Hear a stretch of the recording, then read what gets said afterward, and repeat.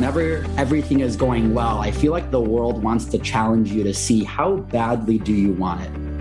I asked myself the question, despite the challenges that might come to pass, where would I be most ultimately fulfilled? What would bring me the most amount of happiness and drive and motivation, regardless of how challenging it might be? And I couldn't get away from the district manager position. I've now worked at Cutco for 22 years. I feel like it's my life's work. And I couldn't be more proud of the experience that I've had. The voice you just heard is Damian Scott, who's now one of the top managers in the Cutco Vector Marketing sales organization. Damian's life and career have been marked by many challenges, but no matter what the obstacle, Damian has been able to rise above it. His story is an example of so many different lessons on how to succeed and how to bring others along with you. I know you'll be inspired by his stories and lessons. This is the Assistant Division Manager in Vector's Lone Star Division, Damian Scott. Welcome to Changing Lives Selling Knives. I'm your host, Dan Cassetta.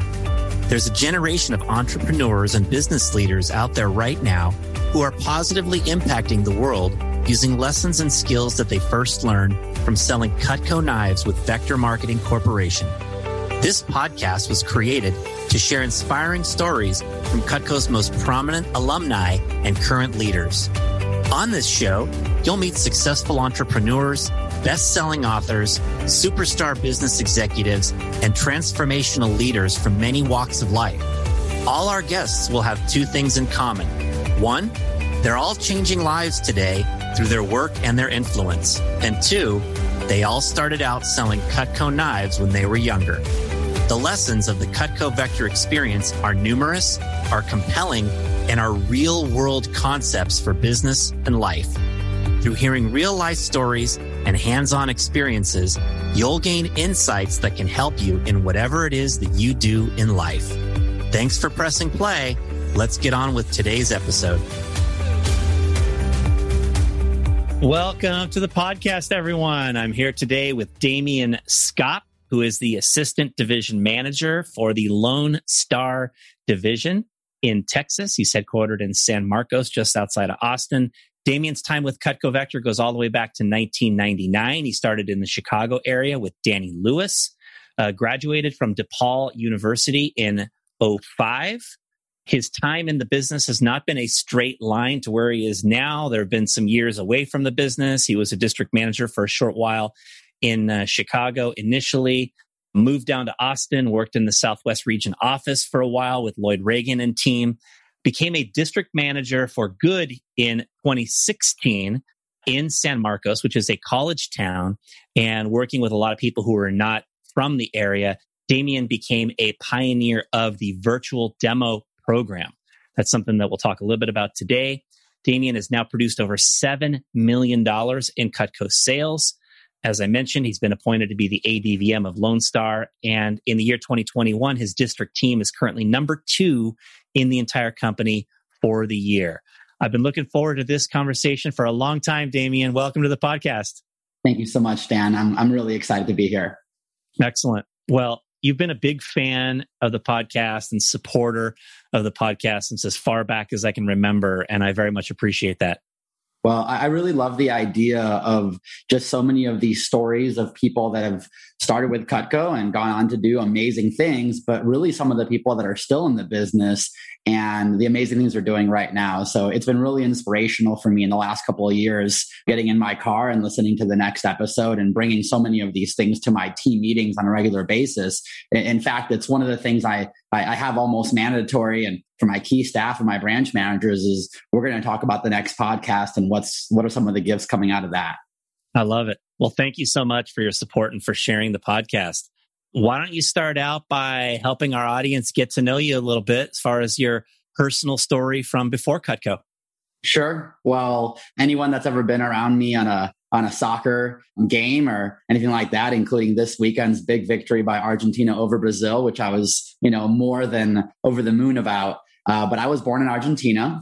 And I lived there till I was 8 years old. My dad was a doctor in Argentina. My mom was kind of a little bit of a stay-at-home mom. She had a couple of businesses that she did a little bit, but there was certain issues that were happening with him where he wasn't really getting a lot of opportunities. And so they found a program that was looking for Spanish-speaking doctors in Israel. My family is Jewish, and we kind of saw it as an opportunity to start a new life and move away from a country that was, and still is, in a little political uproar. So we moved to Israel, which is a beautiful, beautiful place for any of you guys that have ever been there, and built a life. We were doing great. And in January of 1991, the Persian Gulf War started out.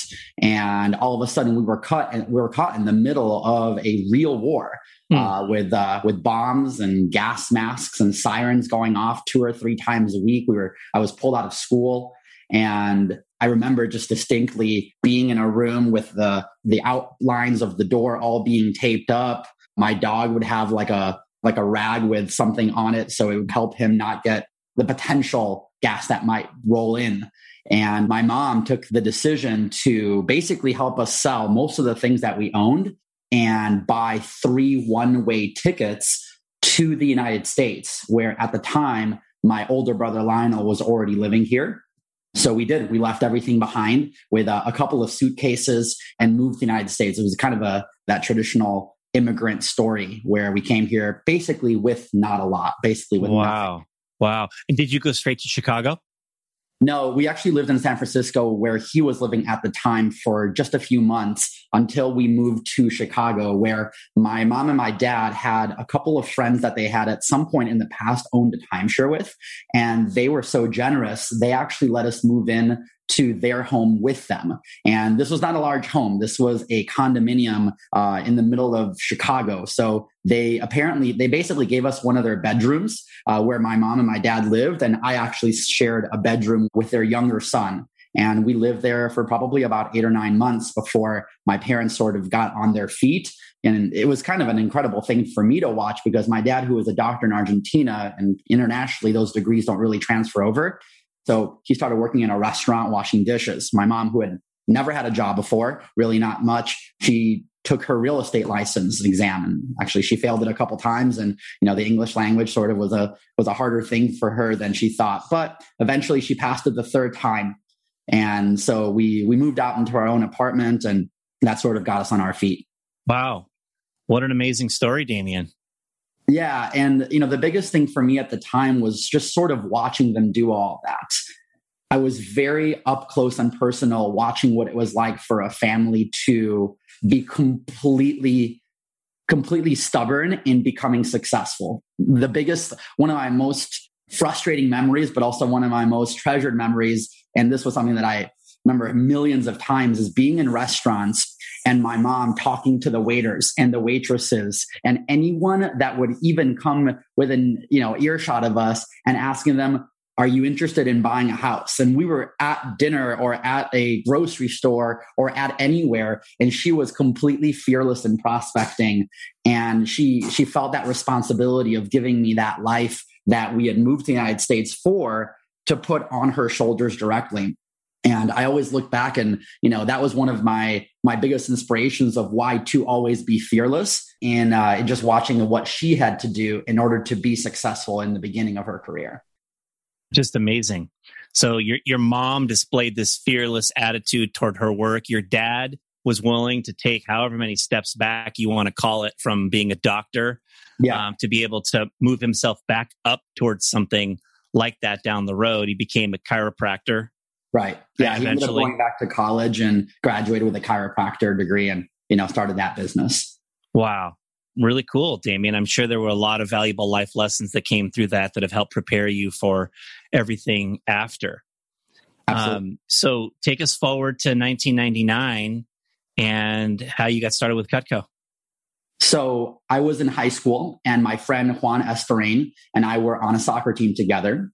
And while on just one of those typical runs that you go on with your team, he was running next to me and just flat out asks randomly out of the blue, "Are you looking for a job at all?" And I had never really had a job before. The prior summer, I was working data entry at one of my dad's friends' businesses. But that was one of those kinds of jobs where basically I was working for about 3 hours. Then whoever was the owner went to lunch and then like never came back and checked on me. And I basically played solitaire for the next 3 to 4 hours of the rest of the day. So I didn't really kind of feel like going back to that one. And so when he asked me if I was looking for a job, I said, sure.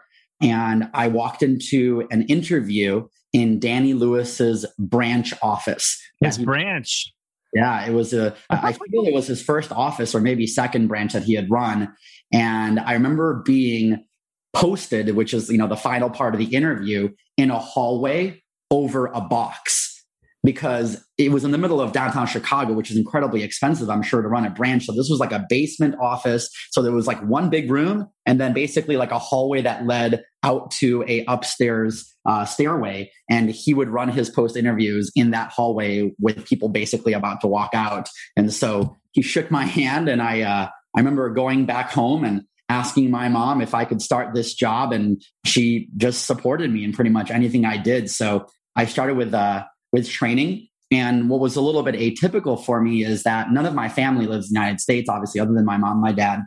We lived in an apartment complex at the time, so I didn't have any neighbors to go show Cutco to. And because I was the transfer kid, I'd transferred various high schools and schools all around, we didn't really have a lot of family friends. So I kind of walked into training with like 2 or 3 names and numbers and didn't really know how to start. But I was really, really positive, and I was incredibly coachable. Danny Lewis, for those of you that know him, he is the consummate positive attitude and energy that would motivate anyone to feel like they can do something. And so I remember thinking about how I was going to feel being the immigrant kid, the transfer kid, the kid that didn't really know very much about how to communicate. And the fact that I was going to have to, after showing my mom, my dad, having to call the parents of all of the students in order to start my Cutco career, because there was no other way. That was the only answer. And that's when I was introduced by one of the assistant managers to the concept of what's more important to you, what you want or how you're feeling. And my biggest goal was to go to college and graduate and get a degree. I just felt like my parents had done so much to bring me here, survived going through a war, leaving so much behind, that it was really my responsibility to say thank you to them by going after some opportunity that I was hearing people were able to pay for college by themselves, because I didn't have any sort of like college safety net, and I had to fill out all my financial aids by myself, which probably meant I didn't really fill them out very well. So I didn't really get that much financial aid. And when, I found out how much money DePaul University would cost, there was not a lot of other jobs that I felt that could really help me pay for them on my own without having to graduate with $30,000, $40,000, plus dollars in debt. Wow. Amazing. And so you learned this valuable lesson right then and there early on about acting on what you wanted versus acting on how you felt in the moment. And I think that's such an important thing. A lot of times when I hear somebody say, I don't feel like it, whether it's somebody I work with or even one of my kids, right? I really try to help them understand that how you feel about something isn't the most important thing. You really have to decide, what do you want, right? What are your goals? What did you decide you were going to do before the moment where you didn't feel like it? Because it's important for us to act on our decisions, right? And make our life the product of our decisions, not a product of how we feel in the moment. So that sounds like a really valuable lesson that you got. And I know you sold a lot of knives during college. You essentially helped pay your way through college selling Cutco. And was there another super valuable lesson that you felt like you learned during those years? So I was rewarded so fast, so quickly in that decision, which is going after what I wanted versus how I felt, because of the fact that I was able to schedule so many demos. I guess I never realized how nice moms really were when you tell them your story. And I guess because of the fact that it was even a little bit more challenging for me, they were so excited to give me a chance to do a demo for them. And so I became very fearless in asking for referrals, because I always felt like if they would just let me over, I was going to be the highlight of their day as just a thank you for them giving me 20 to 30, 40 minutes of their time. And so I just started finding so much pleasure and so much excitement in coming over to somebody's house and being that ray of light, that beam of light. And a lot of that came from actually my second manager, David Fisher. So for any of you guys that know D Fish, he was a rock star. In fact, today he actually has a consulting company called Rockstar Consulting. But when I met him, he had just graduated from Northwestern University, which is a very prestigious university in Chicago. And he had just bought an Infiniti Q45 and he was a district manager. And to me, he was the coolest guy. And for those that know him, he was also kind of a nerdy guy. He was that, that guy that I don't know if in high school would have been picked as the cool guy, but he self-proclaimed himself as the coolest guy. He was part of a ska band. He was the lead singer and a drummer. And I remember going to see his shows when I was one of his assistant managers and thinking, man, this guy is he has so much pride and he really beams that out of himself. And I thought, he was such a great role model for me at a time when my parents were actually going through a divorce. And it was really kind of a hairy divorce where I never really wanted to be at either one of their houses very much. So I just ran away to Vector Marketing and was at the office all the time, where I was surrounded by this really positive, excited role model that was so proud to be a district manager and all of the benefits that came from him. So I sort of embodied that from him and became the ringleader of the assistant manager crew in my team. By the way, I'm still to this day incredibly close friends with 2 of the 5 assistant managers. One of them, Lucas Wojcik, he's my real estate agent. And we met because I interviewed him when he was a college kid. And Awesome. So been friends with the guy for 20 years and continued working with D Fish for a few years, all the way through college until I graduated in 2005, where I actually left Cutco for a few years. Yeah. So you worked for a few years. You ran a branch, I understand, before graduating. You learned about these things from D Fish, about being yourself and being proud of who you are. Feel like that's cool stuff that you shared right there. I like that. And then, as you mentioned, you were out of the business for a few years, exploring other options. And what brought you back to Cutco in 2009? So during the time that I was away from Cutco, I had a couple different jobs. One of them is I was a business banker, and which was really kind of a cool job. And ironically, I ended up doing a lot of business for Cutco managers. I was using a lot of the network that I had built throughout those first 6 years of the company. And it was really helping me be a great business banker. And eventually I kind of ended up not really liking working for there. I ended up actually becoming a loan officer and working with my mom, ended up doing Danny Lewis's loan. And the funny thing was that Mike Muriel himself, he would call me every 4 or 5 months just to check in, just to see how I was doing. And I just thought that was such a cool thing that he continued to reach out to me, even if I wasn't working. And, maybe it was the longest play of his life. But eventually what happened was I decided that I wanted to come check back in with Cutco. And he brought me in as sort of an assistant manager to the sales manager that he had. And my job was to basically coach this guy that he was working for. And 2 days after I got back, the guy who I was supposed to coach quit. And there was training to be run that weekend. And I ran a training seminar about 2 or 3 days back from the moment I kind of got back into his office. And I launched a kid who did $9,000 in his first 10 days, which obviously exploded my confidence back. And I was back in. I was ready to rock with Cutco. And I just figured maybe it was just, the arc that my life had to have to kind of leave what I really loved to really remember how much I loved it and get back in. So I was back in Cutco in the fall of 2009. And there at the time, there was a young guy named Ben Skemper who was, and probably still is to the day, one of the most talented people I have ever met in my life. I got a chance to actually work underneath him. And I think I might have been 8 or 9 years older than him, but he was an incredible role model for me. And it was this constant desire for excellence. The phrase in that office was, if it can be done right, it must be done right. And there was a level of aspired perfection that I learned in that business that allowed me to see what really could be done if everything was done in the direction of excellence. And I saw an office do almost $1 million of sales in a summer. It was one of the most incredible experiences to see this business being done at such a high way. that it inspired me to feel like I had some of the tools that maybe I was missing in the beginning to go out and do it myself, which is what I did. I ended up opening up as a district manager in 2011 in Maryville, Indiana, which is just a little bit of the south side of Chicago. Wow. So you got to work with Ben Skemper for a while. You got to work with Mike Muriel closely for a few years there. And I know as a district manager, you were working there with Mike. And then how did you end up in Austin, Damien? If you talk to people in Austin, the story is pretty typical. I came to visit Austin one time during the right part of the year, which is not in the middle of the summer when it's about 100 degrees for pretty much the entire time. I think I was there in the spring when it is absolutely gorgeous.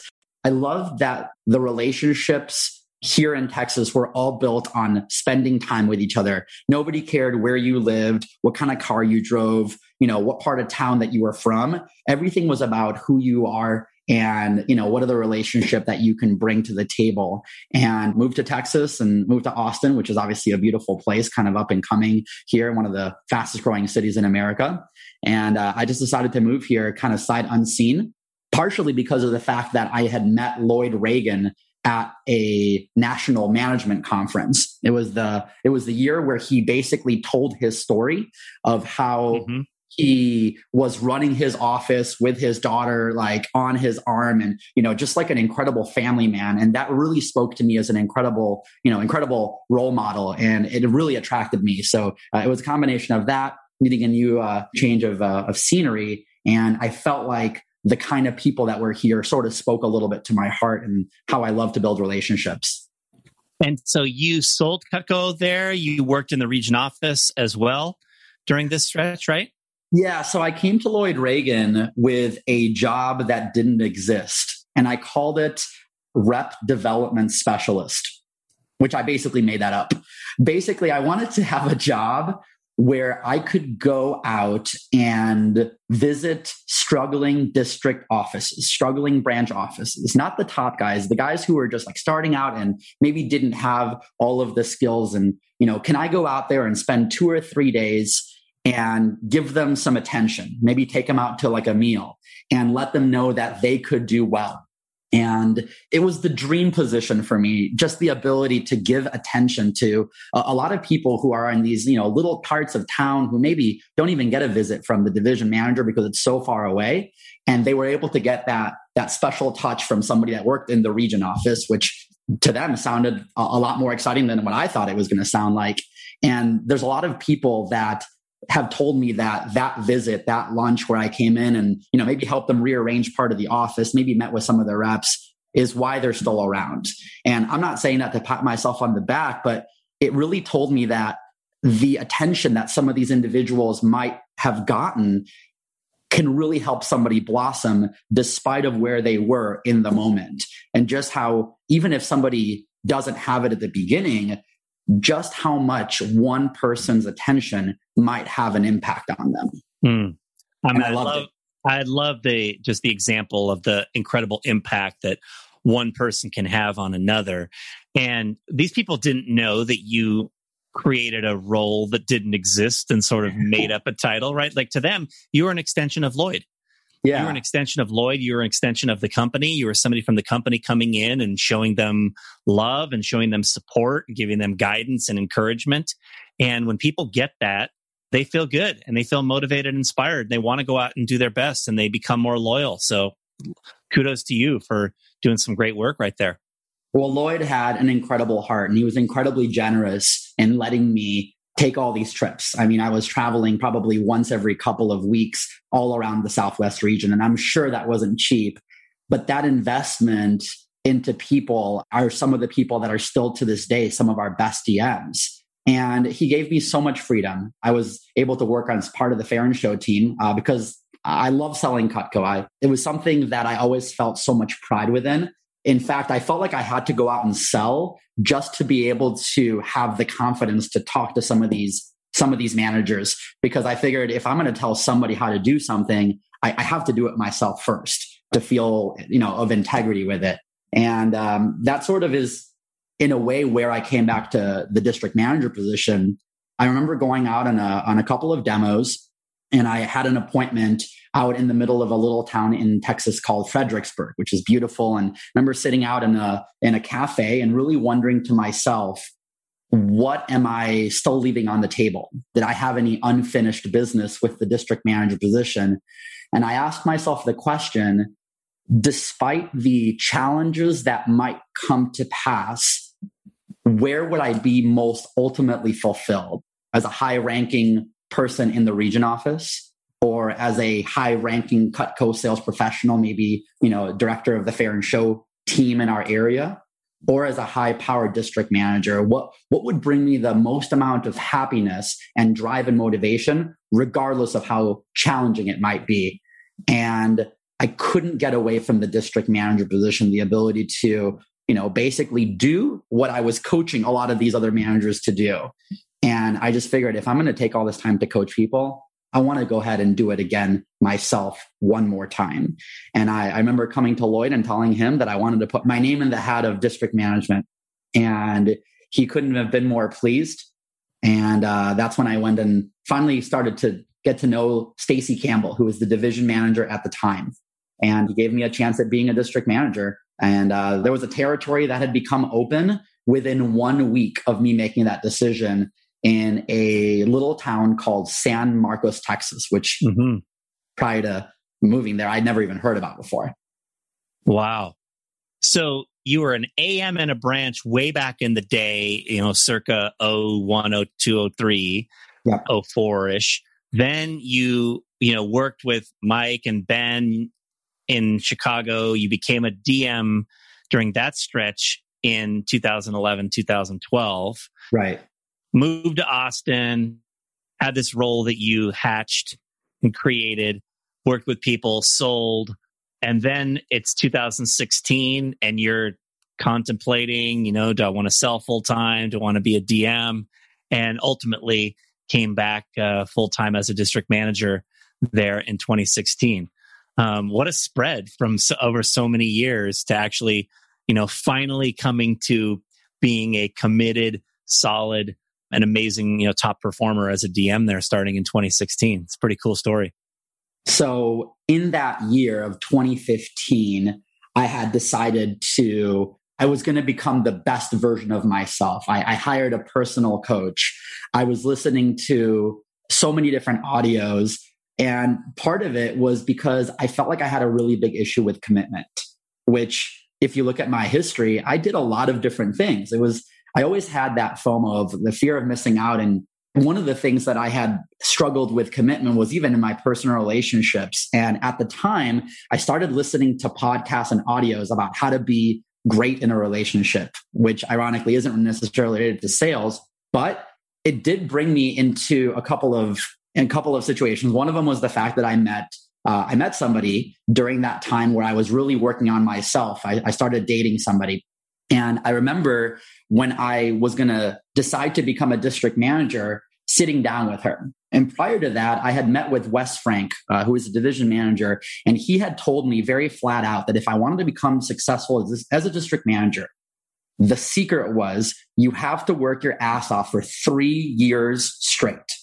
And if you can work your butt off for 3 years straight, your life will change.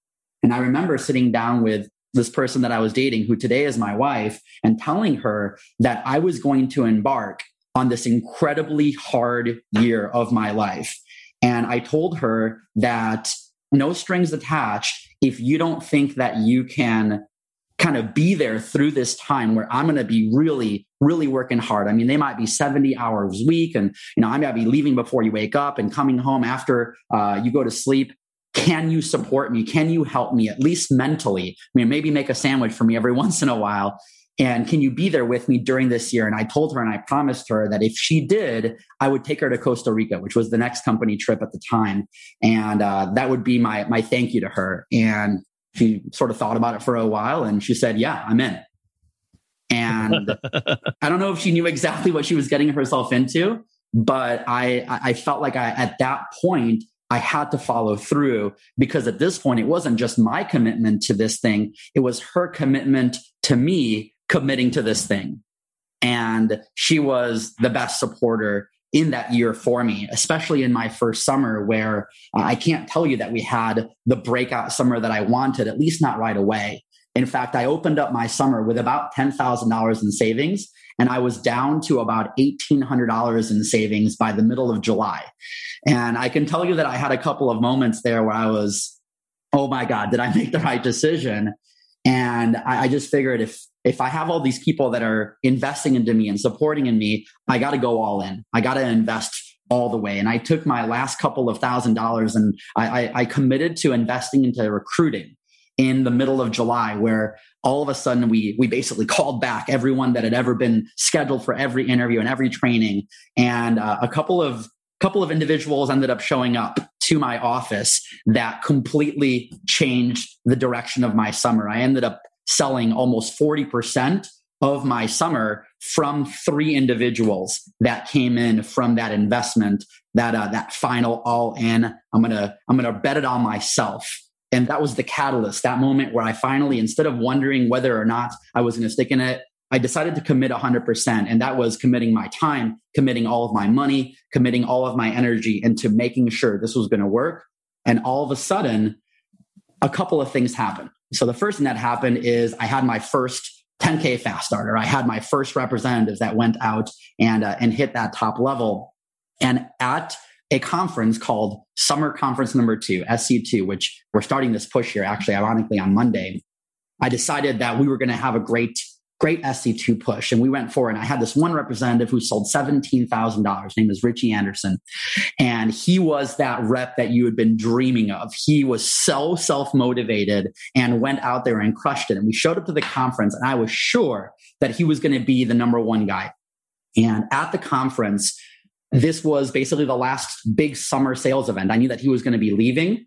And I know you mentioned earlier that I'm in a college town. And traditionally, college town offices face a struggle that all of the representatives that are there during the fall and the spring are not from the area. And if we're running a business that does in-home demos, it was going to be really hard for them to go do a demo for their first initial appointments because all of their first initial family members and friends lived hours and hours away from this college town. And this was sort of in the back of my mind at the time, but I was just figuring, you know what, go all in the summer and, hopefully I'll figure something out in the fall. So I come to this conference and there's the push countdown, which was, this is one of the most exciting things in Cutco history, the SC2 push and what was going to happen. And my guy was up on stage and I'm like, he's going to win. I know he's going to do it. And he's standing next to this other guy. And my guy has to go down first. He sells $17,000. And the guy who is next to him, his name is Riley Lickenbill, he sells an extra maybe $500. So not by much. Oh. But he goes up on stage and he grabs the microphone and he says, my name is Riley Lickenbill. I go to Texas Tech and I sold $18,100. And I did all of it sitting on my dorm room couch. Wow. My jaw drops to the ground. I was so confused. I'm like, what do you mean you did it all from your dorm room couch? What does that even mean? And I remember going up to him. I was like out of my chair. I was like, he was trying to take pictures with Stacy. And I was trying to bring him over. I'm like, what do you mean you did that from your dorm room couch? What is that? And he's like, well, there's this virtual demo that allows me to do this appointments from my house. I was like, what the heck is a virtual demo? And he's like, well, there's this Prezi that this manager, I think in Colorado, had put together. And that's what I do. I just call somebody and I walk them through this website and I saw Cutco. And I was like, without even going to their house? And he's like, yup. I'm like, can you call me on Monday and do a virtual demo for me? I want to see what this is like. And he calls me that day. And I remember recording it because I had to see what this was going to do. And at the end of that demo, it all lit up for me. And I said, I can teach this. I know I can teach this. I don't know how. There's no program. We don't have a script for it because there wasn't even a script that he had just even created for himself. And I all of a sudden decided that we were going to be the virtual demo office. And I figured it would be great because we had so many college students in our territory. And I just came up with this tagline that you can work from your dorm room and pay for school. And I remember going up to Texas State University's career services department that had allowed us, they were really nice. And I told them about the program we were building, and they were so excited about it. The idea that their students wouldn't even have to leave their dorm and could focus on school and then do a couple of appointments around their classes seemed like the dream job for a college student. Right. And what became a really fun job, which was what I always felt really attracted people to the Cutco position, hanging out with Mrs. Jones, drinking iced tea. The attraction now pivoted from a really fun job to a job that helped you prioritize school as your number one priority. And it was exciting. The on-campus events that we would do were something unlike anything I'd ever experienced. When I started telling college kids on campus of what they could do, in 4 hours, we would take 150 applications. Wow. And we would have to go back to the office, and we'd have 20 and 30 people in interviews during a time of the year where a lot of offices didn't really see that going on. I remember you just dominating the competition in the fall campaigns. And, for all of you guys that are new district managers, double monthly bonus when you're having an explosive fall was the answer. It was so exciting to see our name, our office became number one in the nation almost overnight. And all of a sudden, I felt like I had my thing. I feel like managers need to find what their one thing is. From those of you that have read the book, if you could find the one thing that you feel super powerful about, it almost takes everything else that you do that you might not do that well and sort of makes it all disappear. And we started building this massive team in the fall of 2016. We almost doubled what we sold in the summer in that fall. We ended up at almost $400,000 in sales after only doing about 150 in the summer. And it was thrilling. I felt like I had something on my plate that I knew that I could manage. And even though I didn't really know what to do because there was no training, we had so many students coming in that they were basically helping me design the program by telling me what was great and what was not working about it. That sort of took off. And it led to a great success. I mean, to give you perspective, the San Marcos territory sold $80,000 of Cutco for the year of 2015. And we did almost 400 in 2016. Wow. And then over $1 million last year, right? Correct. Yeah. We took it to 700,000 the following year in the first full year, did that twice. And in 2019, we had our first $1 million year. 2019, over $1 million. Amazing. I love, Damien, how you took control of your business, and it was really in the late summer for you, and things weren't going as well as you had hoped. And you took control by driving recruiting and getting some good people onto the team. You had those 3 people that came onto the team that did a big chunk of your business. You grabbed control and got those people. Then you spun that into the development of this virtual demo program and really actively working with your campus to make sure that you were able to promote the opportunity to students. You came up with the right wording to advertise the opportunities to students to get them fired up about what Vector could be that they wouldn't get elsewhere. And the rest is history, as they say. And you've had a great run as a district manager and have pioneered this virtual demo program ever since then. It's been something that I can't say I came up with, but it has been my passion to bring this to fruition. And yeah, I'm really proud that today it basically became the program. Yeah. Shout out to Will Haugen for being the guy that created that Prezi that the rep Riley was using. I'm pretty sure that was Will's program. Now, as one of the top teachers of the virtual demo in the company, what have you found to be some of the keys to success for the reps to make sure they do well with them? So the success of the virtual demo comes a little bit later, oftentimes, from what I noticed the initial appointment that was face-to-face with customers did, because I felt like the learning curve was different. Where with the in-home demo, it was the product. It's hard to argue with, someone cutting a penny in front of you and chopping up tomatoes and lettuce and seeing how exciting it is in that moment. Whereas the virtual demo program, the biggest skills that representatives had to develop is the ability to share their goals and the ability to share why they were so excited about developing the skills that the virtual demo was giving them, especially in a generation that doesn't talk a lot on the phone. The ability for a college student to say that they were so proud and so excited that they were going to stand out from the crowd and they were going to be professional and they were going to be exceptionally able to talk to people, not just in person, but in even a more challenging vehicle of the phone. And it's gone from, I don't like talking on the phone, to I'm really proud that I'm one of the few people in my friends group that's great at on the phone communication. Mm-hmm. So the sharing of goals for the customers, for the reps to share with their customers was a really key element. And I've heard Ben Cooper, who's now the number one student rep in the company. He works in the Western region. I've heard him talk about this a lot. And I feel like when we were doing demos live, that just using the product, holding it, cutting something, trying it out was enough of a tipping point for customers to place an order. Right. Now, it takes a little extra something to get that tipping point because the customer is not holding the knives and cutting with them, but they're still seeing them. They're still seeing the quality.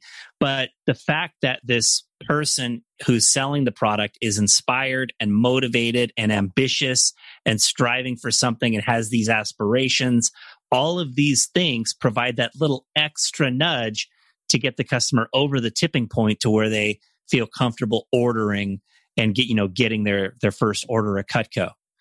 Is that how you see it? Yeah. And the other part of it that became so much fun was that our office environment became so different from anything that I've ever seen. Because in the first weekend of a representative doing demos in a traditional environment, they would be gone, right? You would just hear from them over the phone. And in our office, they would stay. We would finish training at 4:00. And we would just set up desks all around the office for people to start their virtual demos.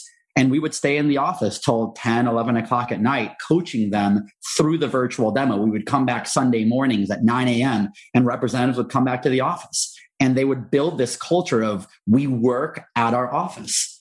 And it became something that initially was a little bit harder to sell, showing up and staying late.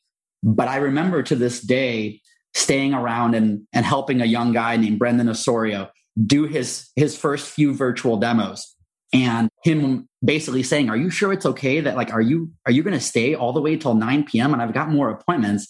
And I said, "Yes, I'm definitely going to stick around because one day when you're a business owner, you'll do this for somebody else." And I got a text message this summer from Brendan, who is actually a new district manager, at 8 or 9 o'clock on a Saturday saying, "I'm hanging around with another representative today. I remember when you did that with me." I love it. I love it. How are you applying this concept of reps doing demos in the office now in 2021? Still happens. We still have representatives doing demos in our office every single day. And while I might not be the one that stays around after training as much as some of my assistant managers do it now, but I feel great about doing it because I know I did it for 2 years.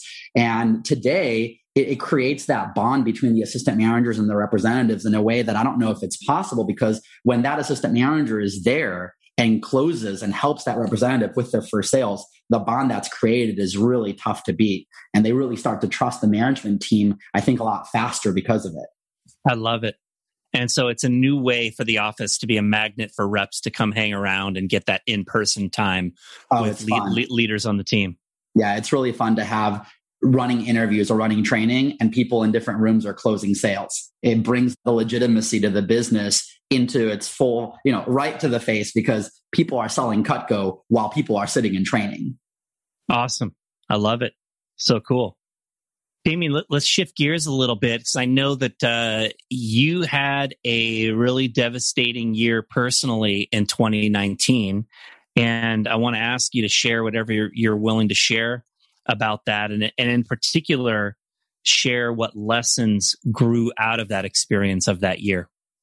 So in the spring of 2019, we were doing great. We were basically gearing up for what I thought might be our best year ever.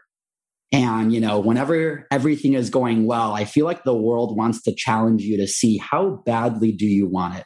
So at the time, my dad was struggling. He had been in a car accident and he had broken his hip and he was kind of in and out of the hospital. He had moved down to Argentina as my older brother was helping take care of him a little bit more in his home. My mom actually had gotten cancer, and I was sort of dealing with those things a little bit in the background, trying to stay very positive. And all of a sudden in March and then in May and then in July, all back to back to back within 3 or 4 months, my dad passes away. My mom passes away pretty suddenly. And then my stepdad, who had been married to my mom, passes away as well. And I had not really lost anybody in my family before. I've got a pretty small family. So that was back to back to back to back years. My friends would call it like the Greek tragedy, and, sort of in jest, but also in the reality of it. Mm-hmm. And one of the things that I had always struggled with is vulnerability. I didn't really like expressing when I was sad or expressing when I was mad to other people very much. I learned a lot from Danny and from David to just be the most positive person I could be. And one of the downsides of that is, I guess I learned how to hide a lot of my personal demons and my personal challenges. And I remember the very first time that I decided to share with my team at a team meeting how I was doing.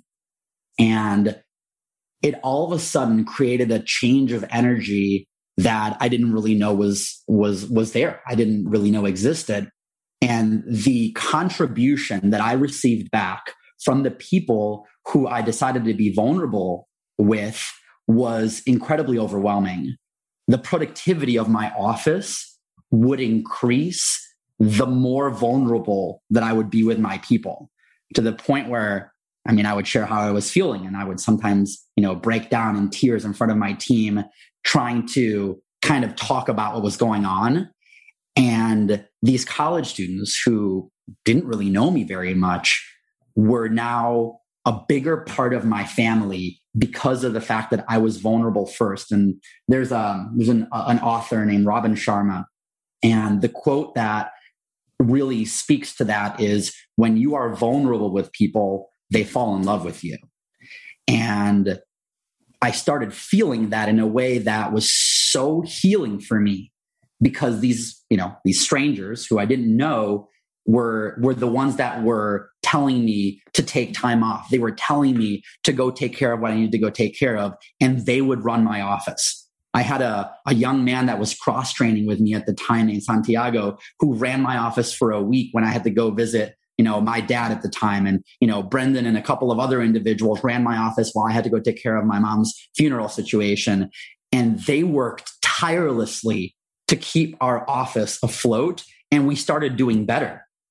And we ended up having the best summer we've ever had. And there was this mission to the million. And from a $700,000 2018, we got to $1,025,000 for the year of 2019. And that final month was insane. It was explosive. And everybody, it was like they wanted to do it for me. And it felt really weird, because all of my time as a district manager, I always wanted to do things for them. And I never really thought that I kind of deserved people doing anything for me. I was really always very self-sufficient. And just that generosity of their effort, again, college kids who I never, really expected anything from, really taught me that the business works better as a family than as a business. And there were so many scenarios that happened throughout that year where people would entrust me with very personal information. A young woman whose mom was actually going through cancer decided to entrust me with that.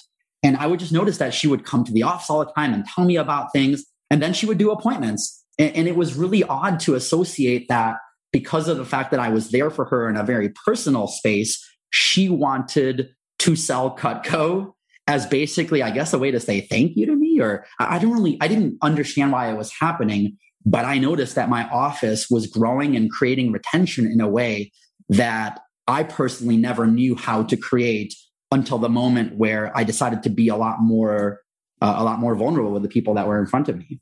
Incredible, Damien. I heard a quote one time that was something along the lines of your transparency aids others in their transformation. And everybody is attempting to grow and evolve as people, and to see you share willingly and openly, transparently, your experiences, how you were doing, what was happening for you.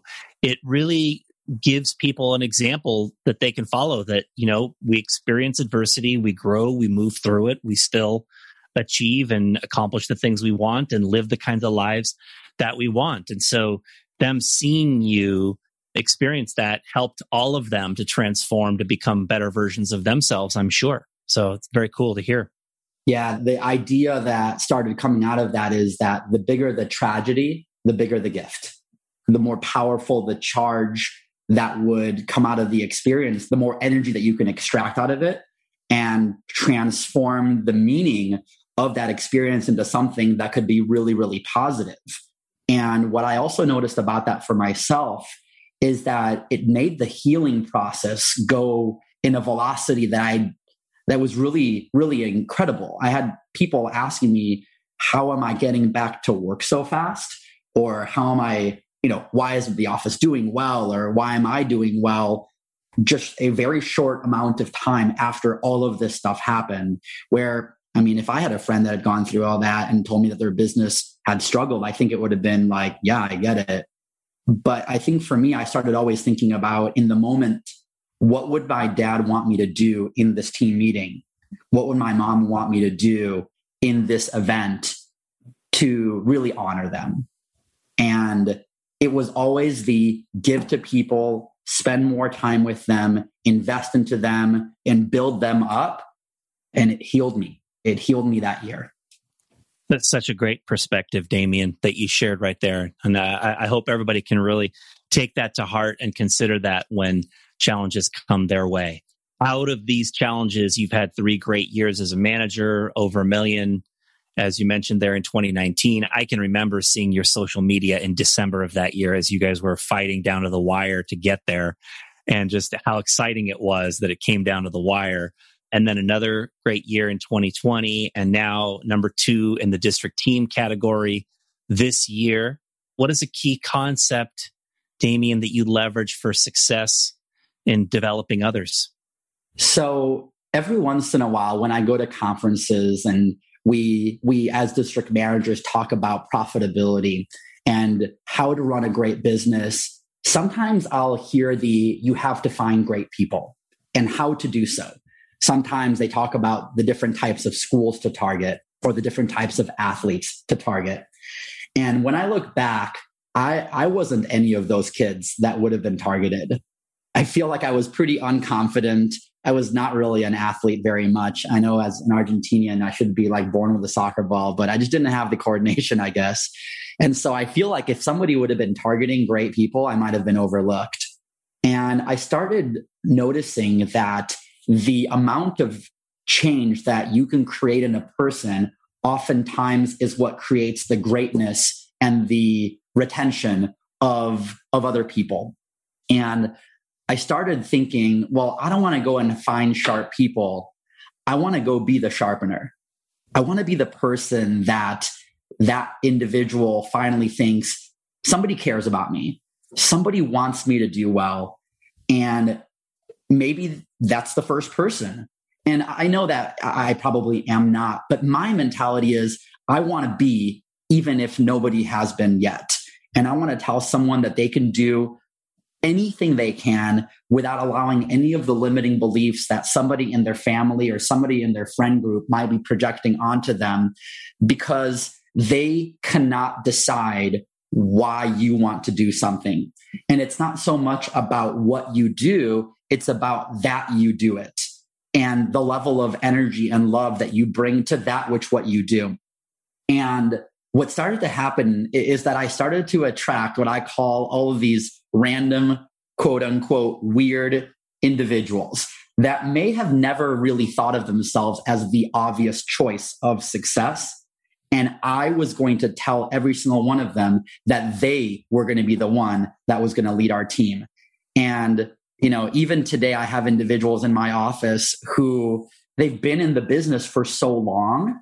And I really feel it's because of how special the opportunity has felt for them. And man, you can't believe what somebody is capable of when somebody tells them that they are amazing and maybe nobody else ever has. Because I feel that maybe when somebody is a top performer in school and an athlete, they get told that all the time.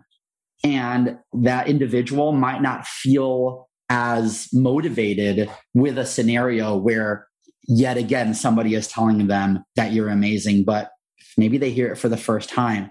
I feel it changes their life. I've now worked at Cutco for 22 years. I feel like it's my life's work. And I couldn't be more proud of the experience that I've had. But what really gives me a lot of pride is in the fact that I feel really confident about the future of our nation because of so many great young people that are learning the valuable skills that I was able to learn. I think about my sales manager, Anna, who right now is not only running interviews, but she is working on being in the Corps Cadets. I think about the branch managers that are out there that are part of my district team that are going after the Silver Cup. And Lila and Jade and Noah and Marissa and Caitlin and the districts that have launched in the last year with Caleb and Santiago. And just how proud I am of them and Brendan and just even the assistant managers that we have today that are entrusting their current development into our company and how safe I think that trust is being kept. And our tagline in our district is something that we have a lot of fun with. And the acronym is QBALB. So to not really say a profanity, it stands for quit being a little baby. Well, maybe the B is another word, but we have a lot of fun with it. But really the backbone of our district vision is to really focus on what we want and our goals and not let any of the feelings that might come around and the fears get in our way.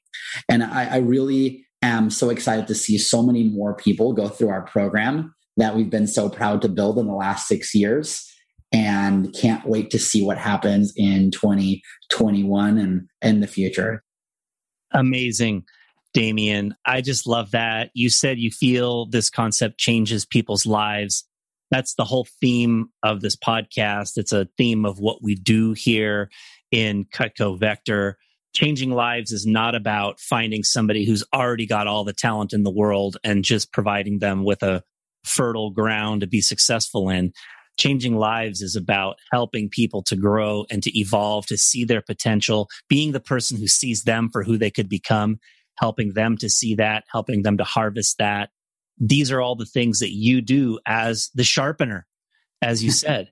And this has been the hallmark of your career. And I feel like this circles all the way back to the people that influenced you in your early days and going back to Danny Lewis and David Fisher and what they provided for you to help you to grow. So cool to hear all of your stories and lessons today, Damien. I've really enjoyed this. It's been an awesome conversation. I'm grateful to have had you here on the podcast today. Thanks so much. It's been an honor and a pleasure and something I've been so excited about to do that has come to life. So thank you, Dan. That was Damien Scott. Boy, whenever I hear a personal story like he shared of, moving from Argentina to Israel, being there as war unfolded and having to move to the United States with nothing, scrambling to be able to get established, which his family did. It just really reminds me to be grateful for all the things I've had in my life, all the benefits that I've had and the opportunities that I've had, up to and including being a part of Cutco Vector and the influence that I've had from the people who are here. So many great little lessons that came out throughout this interview. Damien learned about acting on what he wanted versus how he felt. The lessons from David Fisher about just being your authentic self. From Ben Skemper and Mike Muriel about the constant desire for excellence that they exhibited. Lessons from Lloyd Reagan about being generous and spending time with people, which are two of the hallmarks of Lloyd's role now as a region manager and what he brings to his organization. And Damien carried that on to his working with people in the Southwest region and then ultimately in his own office. Finding your thing. What is your niche? Damien found his niche as a pioneer of the virtual demo program, really grew to excel with that. And of course, nowadays, that's the primary way that our reps are all doing their appointments now. The vulnerability to share oneself and having transparency and sharing our challenges. This doesn't mean to become a negative person, but it does mean that there's a time and a place, right, to be able to be open with the people who are around you and how that assists them in their transformation, creates a change of energy where people want to provide even more contribution to you and your cause. And then last, of course, the idea that as leaders, we are the sharpeners, right? We are the ones that sharpen all the people around us. Our job is not just to find those people who are already talented and already great at everything that they do. Of course, it's nice when that happens. But our job, for the most part, is to help to see people for who they can become, to help them see that, and then to provide them with the tools to be able to harvest that in their life. That is the essence of changing lives. It's what we stand for in Vector. It's the theme of this podcast.